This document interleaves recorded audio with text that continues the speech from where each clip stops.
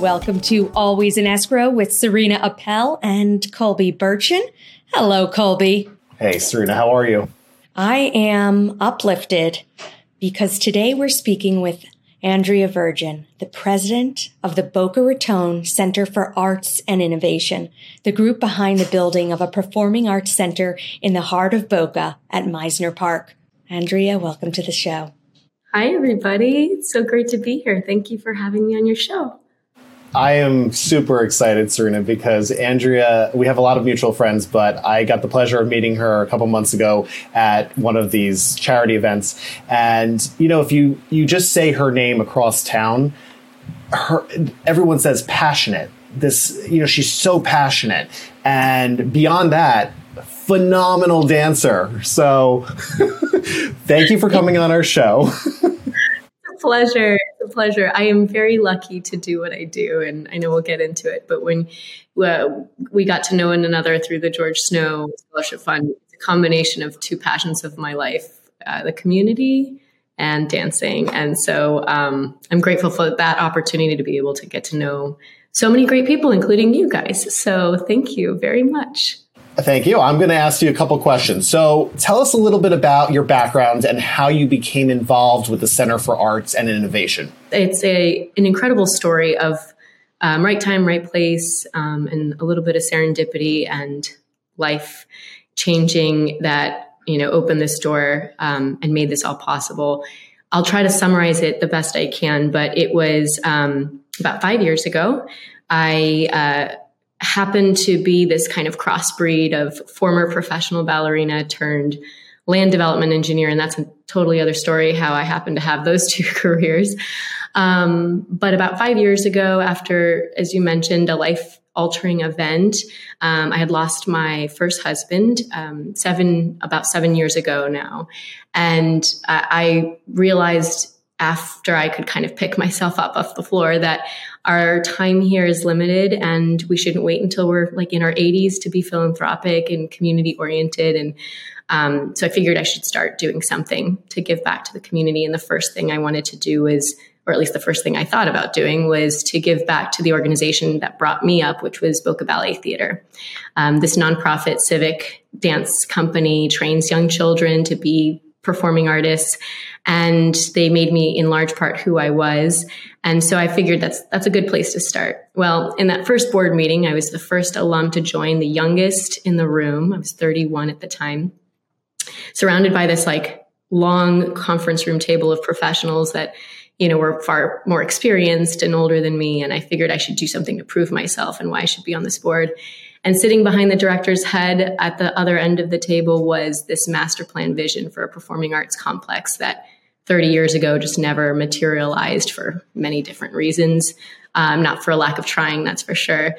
And I, in that kind of moment, thought, well, I've got this background in the performing arts and I've got this background now in commercial real estate. Can I marry these two and give back to this organization, at least as a starting point? And so very naively, I said to myself, well, let me just put this out there. And I told the whole board, I said, I'd love to try to fill this gap in our community and give you a venue that's worthy of the programming you put on stage. I'm going to help us build a theater.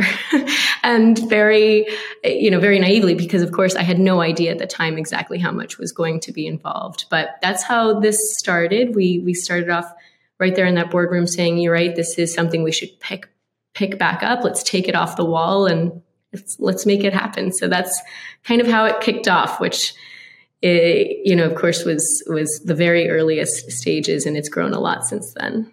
And Boca needs it. So that's bravo to you. Thank you. Thank you very much. Sometimes these life-altering moments, of course, you don't see the new door that might open up as a result of it. But these life-altering moments allow us to kind of stop and pause, because my life was moving in a very different trajectory. I would have never been doing what I'm doing now. But sometimes if we kind of stop and pause and allow what happened to kind of be an opportunity to rethink where we're going and what we want to do, really big doors can open. And I'm thankful for, these lemons that made some lemonade.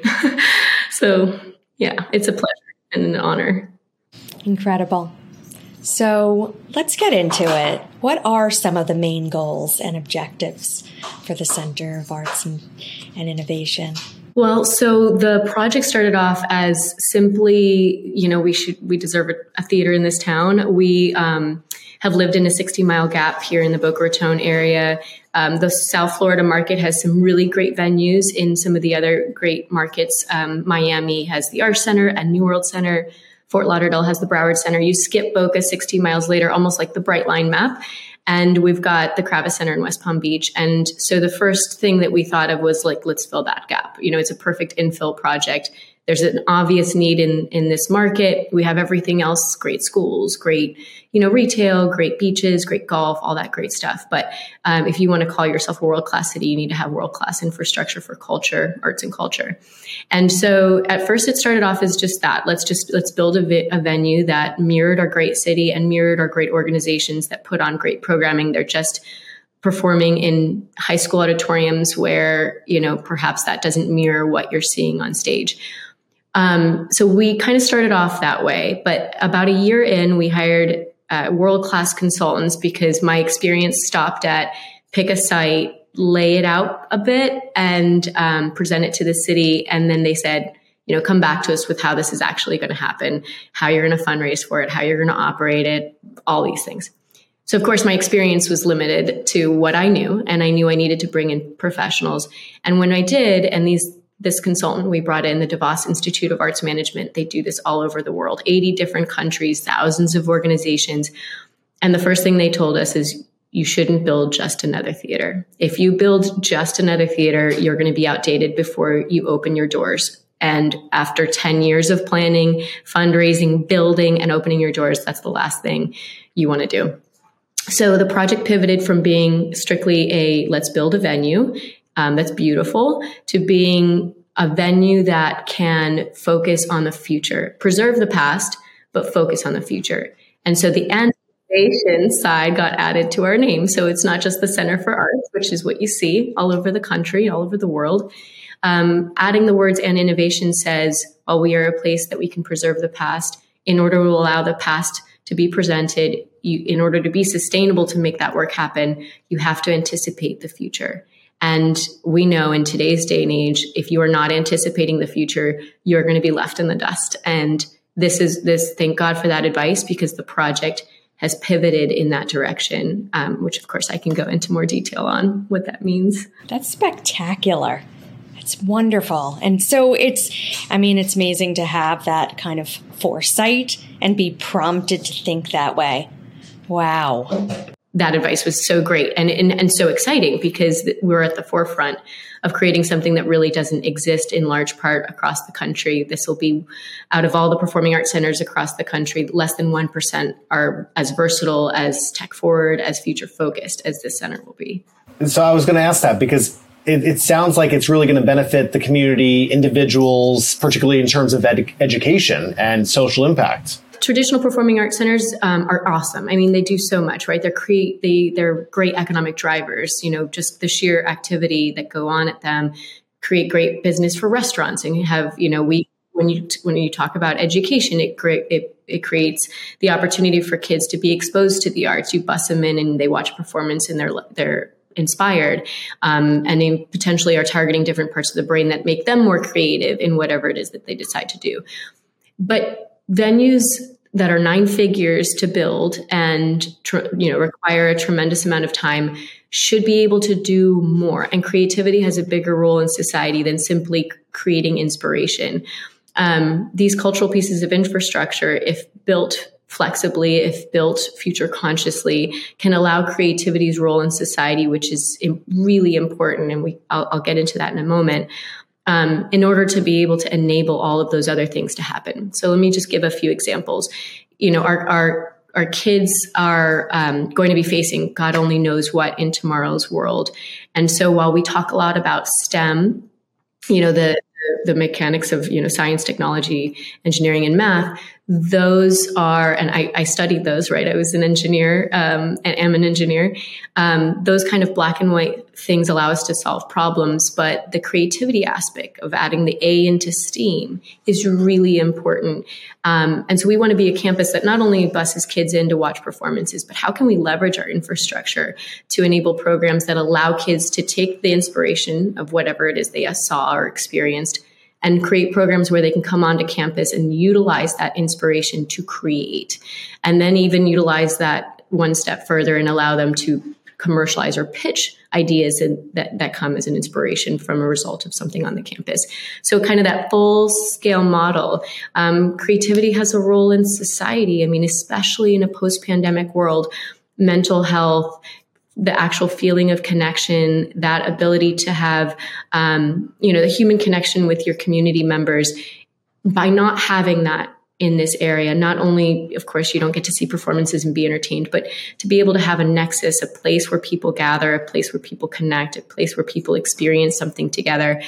God, we need it more than ever in a world that we've been isolated, at least up until recently, for the large part around the country, have been in an isolated state. So communities need this place for that kind of gathering, creativity, to feel inspired.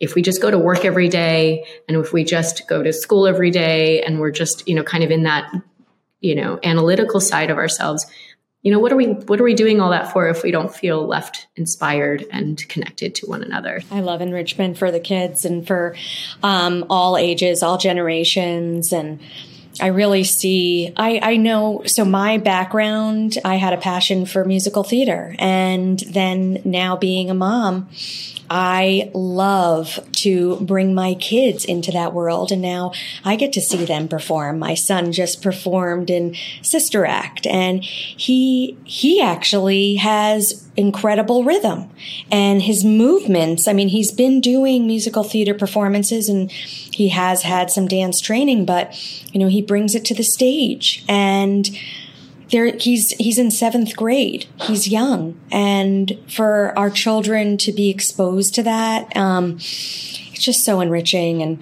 I do want to get into the programming a little bit, because I also think about, digital art. And, when you talk about what's on the horizon and seeing what the kids are exposed to now and how they are accessing incredible technology from a very early age, which is enabling them to create, design and get into that at home, privately, and then what could be possible in a more public venue like your own. So I wanted to ask about the kinds of programming that you expect to offer and how you choose which programs to prioritize. Yeah, great questions. To get to your comment about your son, which is so exciting, people say, well, if they don't go off into a performing career, was that all for nothing? No. Whether he decides to take this on as a career, which I'm sure would be really exciting, or not, the values you learn as a child exposed to the arts, whether they actually actively participated or simply were just exposed, are immense. Particularly as a participant, those those life skills that you learn, the discipline, the being accountable, the stage presence, right? If they do a podcast like this, the ability to feel confident in oneself, to prepare that kind of those life skills. For me as a dancer, that, I did go off and dance, but even if I hadn't, and my career was perhaps not as long as I would have loved it to be, but those attributes have played into my daily life, in such a great, profound way. And then on top of that, there's some students perhaps that don't participate. Maybe that's not their thing. They want to be more behind the scenes.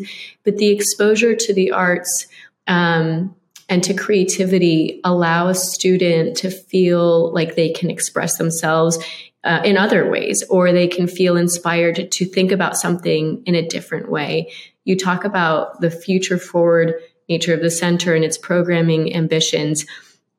it's not just about being inspired through the traditional performing arts, but what if we have some sort of an experiential experience that is creative and it allows it to tap into that left side of the brain? Exposure to a child is just, it's extraordinarily important. And the absence of that for 60 miles means either the students have had to try to leave and go to other venues to experience it, but not every family is willing to do that. And the absence of that means that those students are not going to have that background that your son thankfully has had. The programming in terms of prioritization, the focus of the center, while it's going to be a place that can still preserve the past, it was, of course, the start of our mission, is to be able to put on the beautiful work that has been presented for hundreds and hundreds of years. But we also want to allow for the art of tomorrow and the audience of tomorrow, and even of today, really, if we're being truly honest, to be a place where that happens. The nexus of art and technology is a really big focus of the center. You talk about kids and their digital focus, which they're digital natives now, right? There's very few children these days that don't know what digital media is and devices. And if you're combating with the attention of a child that's constantly like this, and I'm building a venue, I can't build a venue that's not going to cater and take somebody like a child's eyes off their device and want to go. Today, even adults, you talk about adults, pandemic, it got real easy to stay in your loungewear and sit at home and watch and stream Netflix and Hulu. So to get people off their couch, to get dressed, to go downtown, to go experience something for 2 hours and reverse it all the way back, you have to create programming that is exciting, innovative, experiential, and that blurs the lines between artist and audience. That's what they want. So there's two sides of that. There's artists who want to push boundaries, and they do that by integrating tech. We talk about NFTs. We talk about digital immersive media experiences, the Van Goghs of the world, the Van Gogh experiences of the world. And then you have your audiences who more than ever want Instagrammable, experiential, inspirational things to get them to get their eyes off their devices and go experience something. It's critical for two reasons. One, economically. Imagine if our downtowns didn't have the ability to lure the thousands of people into those restaurants, into those shops, into those eateries, into those downtowns that create the vibrancy we love, to go and experience something and then reverse it all the way back. So economically for our downtowns, it's critical to make sure we're catering to the audience expectations and wants of tomorrow.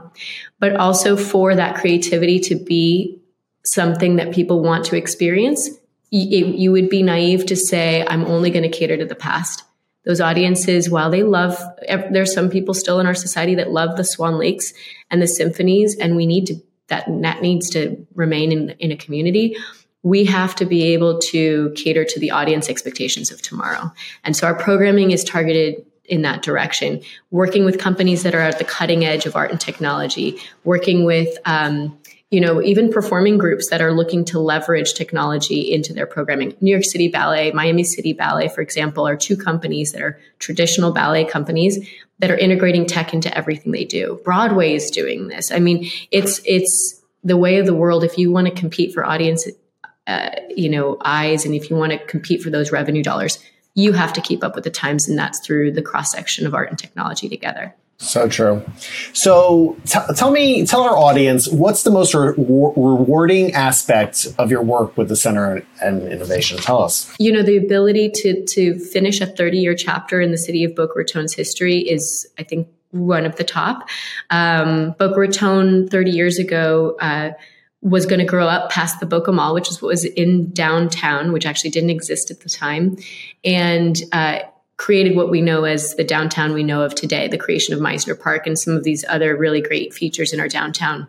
And Meisner Park was built on a bond referendum that said to residents, if you approve this referendum, which is through taxpayer dollars, we will build you Meisner Park, and we will promise you that 40% of the land will be dedicated to culture. Well, certain aspects of that have been built. The Museum of Art, the amphitheater has been built, and the black box that's on the southern end. But the full vision of what that 40% of land was supposed to be did not come to fruition until now. So it's really fulfilling as a Boca Ratonian that was born and raised, well, not quite born. They didn't have a maternity ward then, but raised in Boca Raton, to be able to say in my hometown that that me and the many others who have joined this project since its inception, most of them Boca Ratonians, can say that we're coming in and we're finishing what we started 30 years ago and giving the taxpayers what they were promised. So that at a bare minimum is something that's extremely fulfilling to me as somebody who grew up here. To be able to say that we're leaving Boca Raton better than we found it is extremely fulfilling as well. Our children, leaving them something that they can enjoy for nearly 100 years thanks to the city's lease, and transforming generations, hugely impactful. Exposing those people to something that otherwise would not have had if this kind of storm in this village has not come together. And then kind of a final piece is my late husband had always wanted to transform Boca Raton in some way. He was in commercial real estate. And he never got the opportunity to do that. So just kind of on an personal level, it feels very fulfilling to be able to come back and finish something that he had wanted to do, and to do it on such a broad scale for his hometown. He's a Boca Ratonian as well. To be able to do something on behalf of him where he couldn't do it was of course, very meaningful too. So for a lot of reasons. So beautiful. Incredible. Thank you. It's amazing life's work. It's really incredible. I wondered if there are any renderings in the area in which you're going to be breaking ground and constructing that the public can see. We're one of two performing, quote unquote, performing arts centers or cultural venues coming online over the course of the next 5 years in the United States. So we are being looked at from all over the world as an opportunity to these architects. And some of the best names that you've heard of in the architecture world are looking at this. So we do have renderings. They give you an idea of scale. They give you an idea of flexibility, because you can see some of the venues in different shapes and forms of what they can do and what kind of programming they can have. So it gives you a sense of scale, flexibility, a sense of understanding kind of all the components and the different program makeups of what the buildings will have. But to take it with a grain of salt, because that design may very well change over the course of the next 6 to 9 months as we bring on the official design architect of the center. And they may have, whoever gets selected may have their own interpretation of what it looks like, but those components will all be there. What you see in those renderings will be there. They just may look a bit different. We're also very early stages. We're at like 10% of design, 15% of design. So as the design advances, those materialities may change and adapt, and the real look of this will change over time. But it'll give you a sense of the level of sophistication and the level of future forwardness that the venue will be able to provide. It's incredible just thinking what's going to come in the next few months for you and what's to come in the next decade. So it's incredible. I'm so inspired. Thank you. Well, so how could people find you, follow you, get involved if they can? Tell our audience. So the project has a website that's it's right now going to be completely revamped. So there will be a kind of holding page that gives you some very basic information, at least to get started and get somebody's appetite wet. It's the Center for Arts and Innovation.org, all spelled out. And then my email address, if somebody wanted to reach out to me personally, is Virgin, as silly as that might sound. It's first initial, last name, at the Center for Arts and Innovation.org.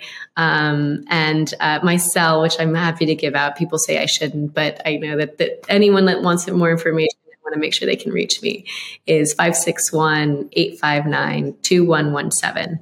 And we also have our social media platforms.